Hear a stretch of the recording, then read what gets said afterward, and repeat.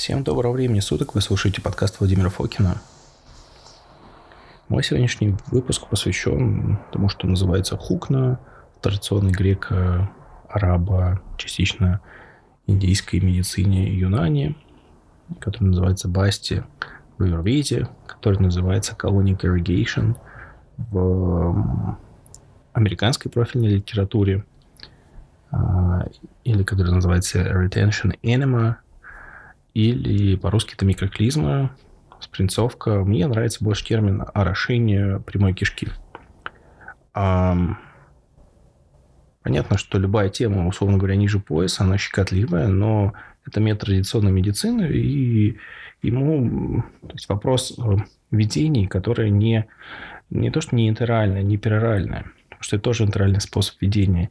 И у нас есть самый большой орган кожи по площади. У нас есть, как вот в свечках я говорил, там доступ центральной нервной системы самый близкий. Даже если мы нос засовываем, то центральная нервная система не так легко достижима. Поэтому полезное системного влияния этого способа он всегда был. И подкаст мой будет недолгий, более-менее такой, условно говоря, полуразвлекательный. Я просто сейчас хочу обозначить, что это есть и какие принципы. То есть, если мы говорим про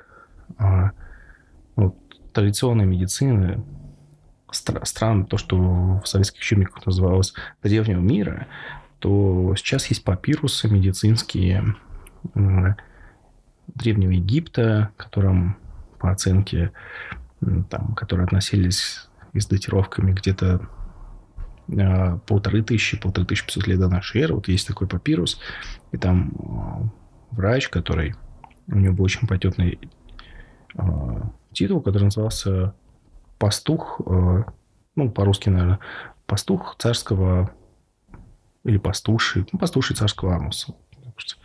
Если полностью, может быть, не очень красиво звучит, но это прям был почетный медицинский термин. Вот, то есть у фараона был отдельный очень близкий врач, наверное, в пуле от его интегративных врачей, который занимался конкретно этими вещами. О чем, в принципе, то есть у Гиппократа этого нигде не было. То есть это все было. Потом, в принципе, если мы говорим всю вот эту медицину традиционную, ближневосточную, арабскую, греческую, римскую, потом еще вот мусульманская часть Индии, вот туда. Этот метод, он был на столе. Этот метод со стола, по сути, исчез в 70-е годы. Есть такое руководство по лечению и все прочее. Оно называется Merck Manual или MSD Manual. Руководство Merck или MSD – это особенности одной компании. Была немецкая компания Merck, которая придумала, синтезировала и начала выпускать одну из, вот как у Байера героин, у Мерка был это кокаин. Соответственно, во время Первой мировой войны это представительство американское откололось от европейского. Это там самая древняя из существующих современных фармкомпаний мира. Вот. Никаким образом это к рекламе не имеет, просто я рассказываю, почему название где-то Мерк, где-то MSD. Вот. И американцы считают свой филиал, который откололся, он стал финансово независимым и отдельной компанией. И американская компания считается, грубо говоря, у нас в России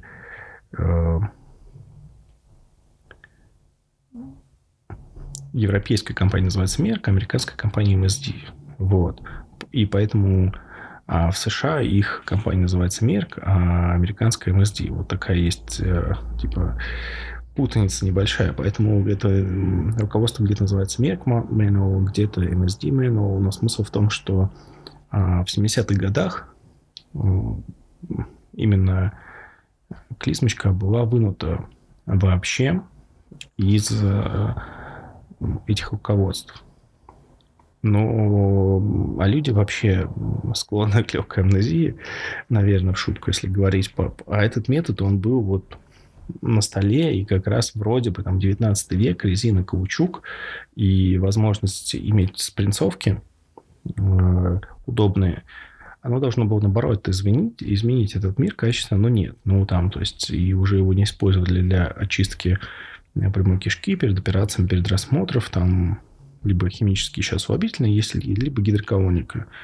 Вот. Но так было не то, что не всегда, но то, что говорил с Египта, Гиппократ, там, если брать классическую арабскую, хотя там сам врач скорее перс, Ибн Сина, у него была это широко представлено. Но это один из элементов традиционной вот арабской медицины Хукна. Вот. И он, в общем, плюс-минус всегда был на столе. И тут еще нюанс в том, что очень большие серьезные работы сделаны в Индии, именно мусульманской в Индии, где нету, то есть, грубо говоря, у нас есть аюрведа, а это такая параллельная ей система. Она ничуть не хуже, и в нее там много вкладывалось самим индийским государством до того, конечно, как с ними англичане сделали то, что они сделали, когда там страна из практически 30%, когда-то там по каким-то оценкам под 40%, кто-то по 30% мирового ВВП, который делает треть, грубо говоря, всего в мире, пришла в более плачевное состояние, и уже эту медицину не поддерживали. Вот. Но, вот, например, есть потрясающий врач Хаким Аджмальхан, и у него, в общем-то, он жил во второй половине 19 века, первой половине 20 века, о нем найти что-то не владея арабской вязью, не владея арабским, особо не получится. Так что вот так. И даже если взять вот современные виды такой вот медицины, которые используют, где есть термин потенцирование, который пришел из юнани медицины, есть подход, когда у человека берутся его и симптоматика, его такой глубокий психологический портрет, есть различные уровни, и подбирается под него какое-то в идеале моносредство, но есть и комбинация, но моносредство. То есть я сейчас, естественно, говорю про гомеопатию. Кажется, что как бы вот это придумано, но вот эта сама система, естественно, у Ганемана не придумана. Там до 19 века все учились там по тому же Ибн Сине, Авиценне. Поэтому с точки зрения... Вот, я не говорю ни про что новое, я говорю про хорошо забытое старое. Я привожу ссылки на книги, где можно просто вкратце почитать. То есть, если даже берем европейских королей, короли Франции, кто у нас? Там, король Солнца Луи XIV. Но на самом деле Луи XIV был еще и королем клизмы, потому что исторически это легко верифицируется. В том числе у него были приемы, официальные приемы, которые он принимал во время клизменных процедур, потому что, говорю, каучук, резина – это 19 век. До этого обычно человек принимал какое-то занимательное положение тела, ему вот туда что-то вливали. Но я не столько, в общем-то, про это. Или там Луи XI тоже, если мы говорим про королей Франции, он инсульт лечил и все прочее. Вот. И, соответственно, я говорю не про... Так, я сейчас просто искал одно место, нашел. Я говорю не про даже саму медицину Юнани, которая заслуживает и практически, кроме мусульманского мира, так во многом забыта. Если мы говорим не про именно вот клизма в классическом понимании, то есть от полулитра, я все-таки не про это. Я про то, что это способ доставки, где вот есть небольшая кишка, небольшая пленочка у мальчиков, там еще рядом простата, рядом центральная нервная система. Это способ введения. Что-то работает через кожу, тоже сульфат магния или, допустим, торф. Окситорф, это торфяные вещи. Но они по-другому работают, но они прекрасно, допустим, работают в ванне. Или вот любые серистые вещи, как сульфат магния, сера работают через кожу и многие другие вещи. Даже когда вы на море приезжаете, это, по сути, само по себе принятие медицинской процедуры. И вообще вот бальнеология, как-нибудь о ней подробно поговорим, то есть лечебная ванная. Но я про способ введения. Что-то хорошо проникает внутрь привычным пероральным способом, но оно должно пройти желудок, кислотное, оно должно пройти щелочную среду в виде кишечника, где будет микробиота, где-то еще нужно абсорбироваться, и потом он неизбежно через портальную циркуляцию может попасть только в кровоток, пройти только через печень. То есть основная система очистки, желудок, кишечник, печень.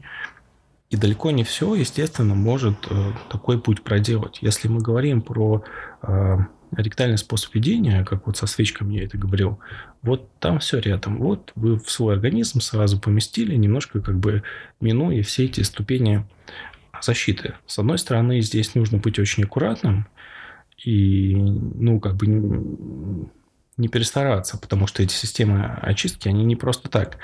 И с другой стороны, почему бы не использовать? Я говорю в первую очередь про объем в 100, не более 100 миллилитров. То есть то, что по-английски называется colonic irrigation. В Штатах оно зашло с другой стороны, потому что там пошла вся эта тема. У них есть свой пласт вещей, на которые, в принципе, вся их западная диетология и такие интегративные вещи до сих пор основываются. То есть, если вы помните, гигиенический подход, как там его звали, не помню, вот как-нибудь тоже, может быть, про это расскажу с точки зрения истории медицины. Но там был такой человек, Макс, сейчас, секундочку, я где-то его выписывал. Вот он прекрасный человек, да, Макс Герсон. И он как раз занимался онкологией, у него была такая альтернативный к этому подход, альтернативный, ну, во-первых, там сам термин доказательной медицины возник в течение его жизни. У него был подход к лечению онкологии, в том числе с использованием кофейных клизм, которые стали блокбастером, потом они перешли к японцам и прочее. Единственное, его важно заметить, что целью кофейных клизм у него вот было не кишечник и не воздействие на кишечник, а печень все-таки. Вот. Поэтому речь, в общем-то, про это. Если мы берем разнообразие, то есть, если мы берем традиционную там вот эту медицину Юнани, там были все способы, которые кроме внутривенных инъекций, которых на тот момент не было. То есть там был более комплексный подход, чем сейчас, наверное, даже в интегративной медицине, потому что там было все на свете. Не только при явочке, при молочке, при бане. Это было у пациента рассматривался все аспекты его жизни, и всегда это была связка не только симптомов. Там была своя теория на основе гуморов. Но, по сути, это идет еще от семитских народов и от их как бы мистических учений об устройстве человеческого тела, устройстве души, что из каких элементов состоит. Это, так как западный мир понимал это буквально, особенно Гален, который возвел это просто в культ. Если вы почитаете работы, он времена года все на свете делил, что все состоит из того, что полезно оставил, как вот эту элементарную, в кавычках, природу растений отличать по вкусу. И у нас есть уже готовые каталоги, я их видел. Здесь не нужно думать, есть уже много чего. Есть вся эта концепция, да, когда была изобретена микроскопия, увидели, что внутри клеток не огонь, вода, воздух и земля, а другое. В аюрведе, в традиционной китайской медицине это никогда не понималось как некая эта система кодирования, то, что в математике называется строгостью, когда мы неизвестное объясняем непонятным, и мы оперируем этими терминами, и вокруг этого есть какая-то логика, и она применима. Просто если есть некая логика, мы на основе нее можем делать практические выборы и выводы, и их проверять. Это в математике, условно говоря, это называется строгость. То есть, когда мы вокруг совсем чего-то не объясним, такой, как человек во всем его многообразии, еще во времена чуть-чуть пораньше, мы делаем систему, некую кодирование, что к чему относится, и уже можем из этой системы делать выводы и проверять ее на следствиях. Так что вот так. Но возвращаясь уже, собственно, то есть к тому, что это все было, ничего нового нет. Просто в век просвещения в западном мире, так как все равно у нас сейчас это основное влияние на умы происходит через этот канал. Это век просвещения, это было...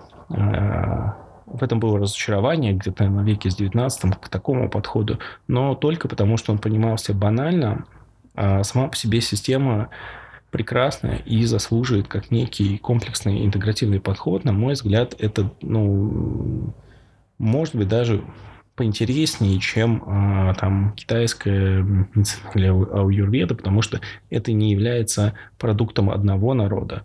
Здесь есть арабские, есть золотой век всей вот мусульманской культуры, условно говоря, есть вот это потрясающее поколение персидских врачей, есть греки, есть римляне, есть евреи. Все вносили в это вот в Средней Азии. Вот. И очень много всего на эту тему было написано, и так как юнани медицина является продуктом синтеза многих культур, там она, по сути, мне кажется, более разнообразная, чем вот традиционная медицина каких-то монокультур. Но это мое просто вот спекулятивное мнение. Но возвращаясь к нашим клизмочкам. Мне не нравится называть это клизм, мне нравится называть орошение прямой кишки. Наверное, более правильное название микроклизма. В плане того, что я говорю объем То есть мы закончили какую-то такую вводную часть. Если коротко, речь идет о помещении с спринцовкой, слегка чем-то смазанной в задний проход жидкости объемом 50-100 мл с каким-то активным компонентом и удержание ее там какое-то время. Удержать с тем, чтобы повысить возможность того, что это абсорбируется. Есть вещи, которые работают... То есть это доступ в тело. То есть не знаю, как вот... Все, что у нас вот есть, это доступ в наш мозг, в наше тело, в различные системы здоровья. И это можно использовать. Пока такой подкаст, он скорее... Просто я обозначаю, что это есть.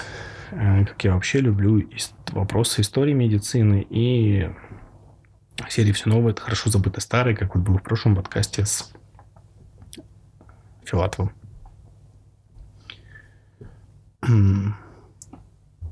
И его биогенными стимуляторами. Итак, значит, 50-100 мл. И какой есть принцип? В принципе, то, что работает интерально, если брать медицину юнани, то есть, не то, что интерально, перорально, да, не обязательно нужно помещать вот так вот. Например, я в американских книгах видел очень много рецептов с алоэ. А если мы берем, вот я смог все-таки находить некоторые предварительные такие переводные вещи вот индийской части и мусульманской части, где юнани медицина, соответственно, там наоборот рекомендовали, что если это работает очень хорошо перорально, как, например, в случае с алоэ, то не нужно это засовывать в прямую кишку. И мне это такой подход ближе. То есть, если это работает, пожалуйста. Причем скажем так, у вещей разные формы, они имеют разные, в общем-то, на самом деле, действия, потому что вот. И, там, за исключением чего-то такого, каких-то небольших, наверное, мономолекул. Но даже если мы говорим про пептиды, вот, например, пептиды у колодца пептидами, свечки в пептидом, просто там, так как там очень мало активов, там имеет смысл вводить это в виде свечки или там под язык. Разные вещи будут по-разному работать. Какие-то там не будут работать, допустим, под язык. Вот. Но пептиды те же в виде свечек прекрасно работают, если пробовать их делать так. Или вот как мы в виде кремов, да, то есть там есть свои особенности тоже работы. Потому что они более долго циркулируют, когда мы их проводим в какой-то форме под кожей. Вот. И здесь что мы получаем? Нам нужен небольшой объем, чтобы мы могли это удержать, и у этого была возможность усвоиться. Второй момент, что я сейчас говорю про банальную вещь, пока без таких эстетских заморочек. То есть вот у нас есть какой-то, условно говоря, актив, волшебный порошок, и мы вводим. Я не буду говорить сегодня про масляные вот эти вещи. Я буду говорить только вот про орошение, то есть про жидкую основу. А к этой теме глобально я еще вернусь. И давайте теперь все-таки по конкретике. Вот что можно сделать? То я пытался просто обрисовать, что небольшой объем, при этом актива не так мало, он там, грубо говоря, не в миллиграммах. Это, скорее всего, речь идет все-таки уже о том, что в грамме, как правило, это будут экстракты растений, но это могут быть совершенно спокойно и минералы. Вот сейчас вот все. Конкретика. Например, отчасти то, что можно увидеть в современных американских книжках и вот в редких книжках по... Ну и, кстати, вот недавно заслуживающий почести не выдал аюрведе, там есть такой способ очищения комплексный, называется пантикарма. Вот, и там есть такая медицина басти, да, то есть это тоже вот лечебная, но там, наверное, там больше объема, а я говорю, что все-таки это вот объем не то, что из принцовки до 100 мл. Я это подчеркиваю, потому что, вы сделаете много, и все. Вот. Лучше это, соответственно, делать, как я это уже говорил. Допустим, заварили актив кипяточком, у вас есть какой-то сухой экстракт, купленный где угодно, растворили. Как только вы можете спокойно держать мизинчик, это значит, что оно готово для применения, в общем-то, по назначению. Вот оно вводится, и вы это держите. Там, если прилечь на бок, то проще это не расплескать. Но если небольшое количество актива, то не проблема удержать это... не то, что небольшое количество актива, небольшое количество жидкости, там до 100 мл включительно, можно спокойно это походить по дому 15-30 минут, не будет таких резких позывов. Да, но если вы сделаете больше, скорее всего, все это сразу попросит обратно. Поэтому это называется иногда retention enema, то есть как бы клизмочка с удержанием, потому что наша задача вести так актив. То есть какие пока принципы? Небольшой объем, потом подержать, лучше теплым. Проверяется, говорю, лучший детектор – это не какие-то градусники, а ваш мизинчик. Вы засовываете мизинчик, как только вы можете спокойно держать, все, как бы активное содержимое готово. И давайте коротко по рецепту. Например, этот рецепт последовательный вот в книжках по юнани, по хукне и в современных вещах. Там используется единственное, что не все это согласятся делать. Там молоко берется и меласса. Не меласса, это вот этот темный такой сахар при производстве сахара. И при белого сахара есть промежуточный так вот производство вот эта текучая меласса. И можно взять просто сахар, в принципе, наверное. И, хотя я думаю, лучше меласс, потому что, так или иначе, вы берете молоко, допустим, 100 мл, и 1 к 1 столько же меласса. Но уж если брать сахар, то 1 к 2. То есть, если это будет 200 мл молочка на 2 человек почему-то, то 50-100 грамм сахара. Вот. И медленно совершенно это вмешиваете. Опять же, вам не нужно горячее молоко, закипит, будет убегать. Вот. Это спазмолитическое средство. Работает как часы. Единственное, да, может быть, за счет объема сахарочка, оно держит воду. И первый раз, когда я сделал, прям как нужно, прям сахара там было от души. У меня был такой леденцовый сахар, если помните, в советское время был такой конус. От него откалывали, он стоил, по-моему, 16 рублей, от него откалывали вот этой самой ударами. Так что, таким типа шилом небольшим. И у меня был такой просто китайский такой леденцовый сахар, и я не знал, куда его деть, он у меня давно лежал, и вот я решил его на эксперименты потратить. То есть моментальный спазмолитический эффект. Все какие-то мелкие зажимы расходятся, растворяются. Все прекрасно. Минус отеки можно ограничиться просто молоком или добавить какой-то другой компонент. Скорее всего, да. Я не исследовал, я просто начал понять, работает ли этого. Нужен вам какой-то легкий эйфорический эффект. Возьмите домиану. Домиану, например, она есть в каких-то курительных смесях, какой-то мягкий эйфоретик, и ее по-разному с чем мешают. И не обязательно ее есть, можно ее использовать так. И не обязательно, кстати говоря, соло, можно это все, поняв, как это работает, комбинировать. Да, домиана так вот, в принципе, сам по себе даже этот способ ведения, он есть исследования самые разные, и было много то, что нелепая медицина, уже медицина. Ну, не буду сейчас про это, в общем, вернемся к растениям. Например, можно так использовать сорбенты. Можно, особенно глиняные сорбенты, имеют очень большим потенциалом вот таким в рамках орошения прямой кишки. Это и бетонит, и то, что мой текущий любимчик, я надеюсь, что на руке-то он появится в ближайшее время, это глауконит. Потом можно другие вещи. Лопух также работает. Если нужна антиоксидативная смесь, можно брать пыль сосны или добавить, вот, не знаю, витамином С, ресвератролом. Но, в принципе, вот если брать вот такой природный оксидант, все, что касается коры сосны, пыли сосны, то все это можно использовать. Например, можно использовать то, что не очень хочется принимать внутрь. Это, допустим, каенский перец. Только аккуратно, ни в коем случае там не больше, для начала 1/8 чайной ложки, не больше, а лучше меньше, лучше чуть-чуть, и потом доходить на вот 100 мл. Прям совсем-совсем чуть-чуть и пробовать. Как просто противовоспалительное средство. Это прекрасная вещь и с точки зрения циркуляции, микроциркуляции, и с точки зрения... Имбирчик также будет работать как... имбирная свечка... Вот имбирь лучше работает в свечке. Вот. Но если брать разведенный имбирный сок, он тоже так пойдет, и он не ощущается никак ничего. И, в принципе, каенский перец тоже особо не ощущается. Я пока, по крайней мере, консервативно, но не дошел.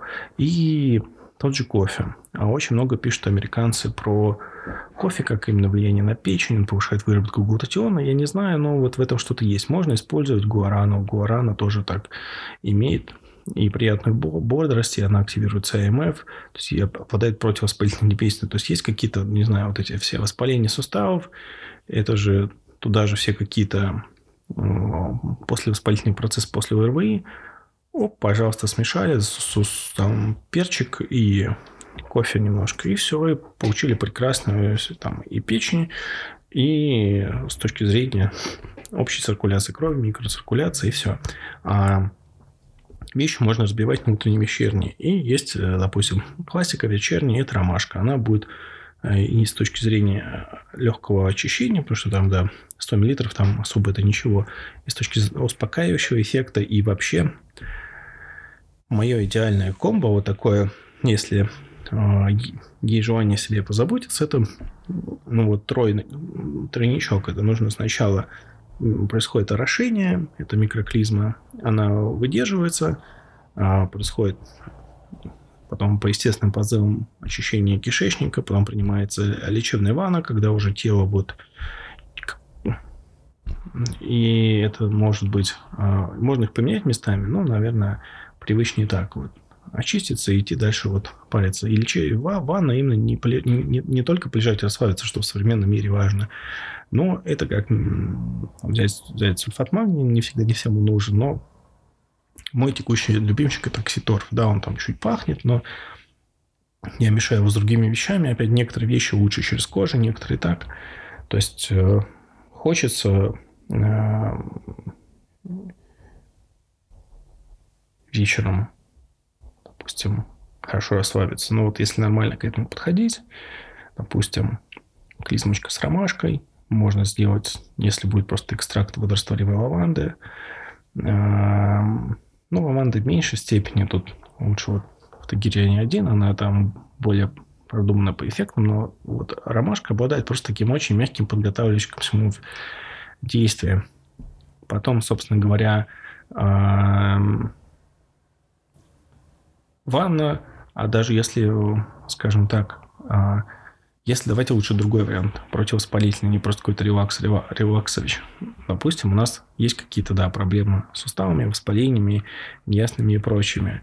Пожалуйста, тоже опять каенский перчик, и, в принципе, на вечер это можно и смешать с ромашкой. Сделали, приняли ванну, торф, кому подходит английская соль, сульфат магния, нет ничего, что всем подходит. Приняли.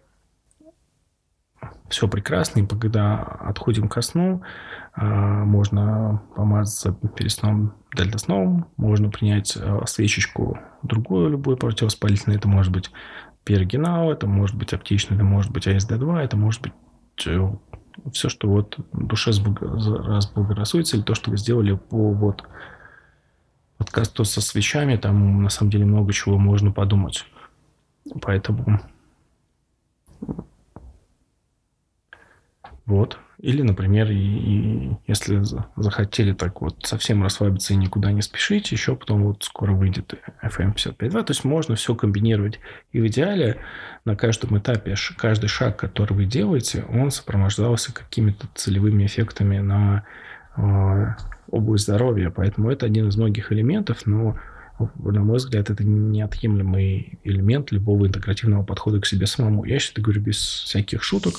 И каждому нужно быть вот как у фараона, чтобы каждый был вот таким пастушем собственного, простите, заднего прохода. Именно с точки зрения того, что это близкий доступ ко всему. Если коротко повторять, всему этому минимум 3500 лет, а может быть и больше, скорее всего больше.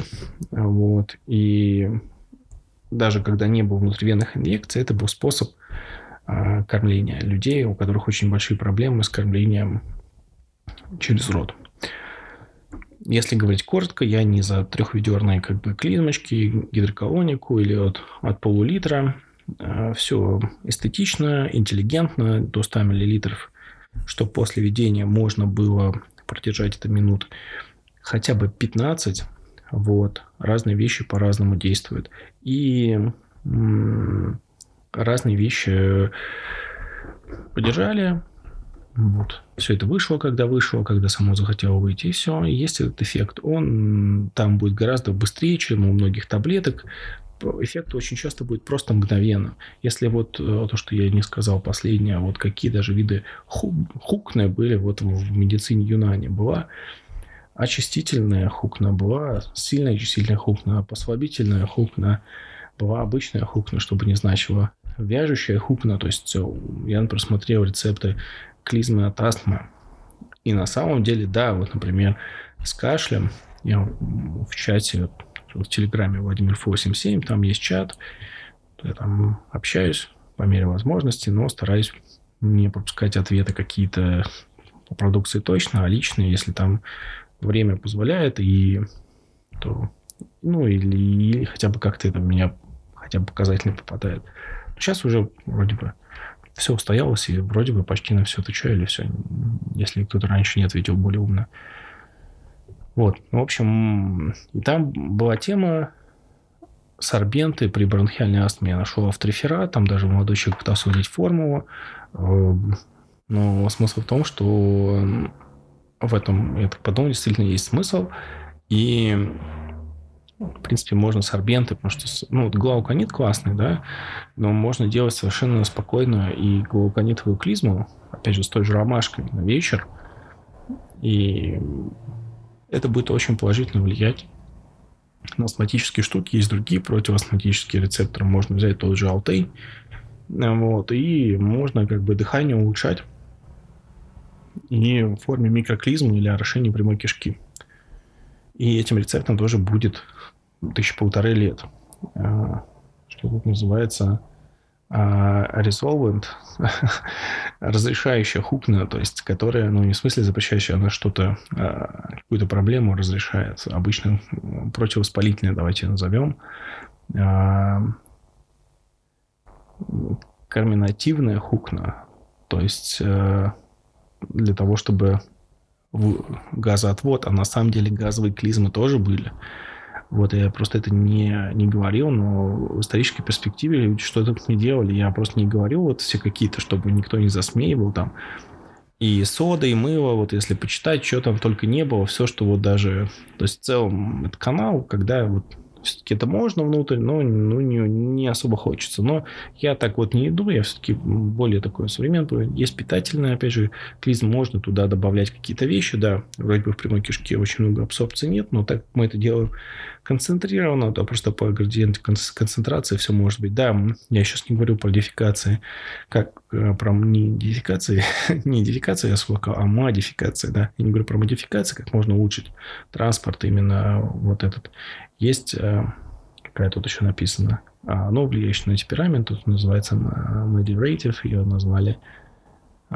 Ну, еще тут эмолент, какие все классические, можно брать противовоспалительный кишечник, репарация мукуса, наркотическая хукна, клизма, как для анестезии, она тоже была распространена в то время, седативная хукма, антисептическая хукма, антиспазматическая хукма, антигельминтическая или вермицидная хукна, антиперитическая хукна, афродизиаки или хукна для спермогенеза, анаболическая хукна, хукна при болях от болей при родах. Вот, то есть это я просто зачитал, какие есть в арабской литературе.